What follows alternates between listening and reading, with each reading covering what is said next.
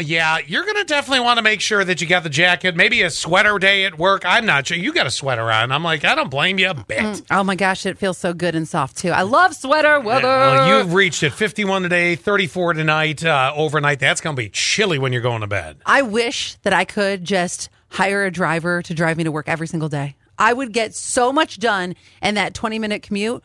And I will tell you, we have some people who agree and disagree. So starting with 0889 says, for me, it's a big no. I cannot stand being without my car. I need to know if I have to leave at a spare moment or anything like that my car is outdoor, ready to go. I totally understand that statement completely. 3490 says, I wish my job was in another city, but I like driving. Yeah, me too. I just dislike the people on 13. Okay. 13's kind of that pain in the butt road, though. You know, it's like, are they ever just going to buy up some land and make it 2 lanes either way? Do you know how fast you could get to Ithaca if they did that? I went to Ithaca last week, and I'm like, come on, give me that double lane. I know, right? There's that double lane for like 2 seconds. I know. And I just pray for it. 4723 says, I have a 50-minute drive to work and need to be there by 7 a.m. I'd love a driver so I could sleep. So I could sleep. That's what you would do? Well, I do love a good car to now. each his own.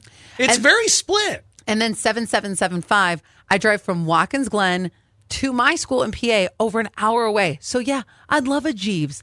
And by the way, no to a remake of A Christmas Story. Oh, very good, yeah. And then one last one, and it's Janelyn driving Detroit. She loves to drive.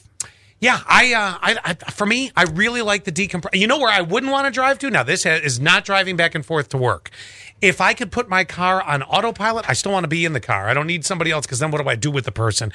When I'm driving... What do I do with the person? I have to go south, like if I have to go to Cleveland or whatever, just get me to Erie. After I'm on 90, I'm totally fine, because I'm like, okay, I feel better, but oh my God, from Elmira to Olean and even beyond, it is the dullest drive on the planet. That's why I make the stop in Cuba. Got to get some cheese, got to get some coffee. Since we've been talking about this, and you were even saying, like, God, I wish I could like just Uber to work every day, but now Uber is delivering pot in Canada. It's a thing. Uber Eats says, yep, we'll drop off a bag for you up in Canada. That means it's going to come here before you know it.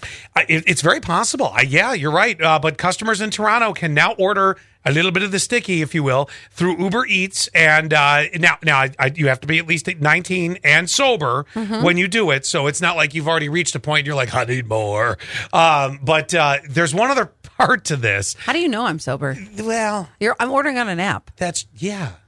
And is that up to the driver? And I have friends who operate fantastically high.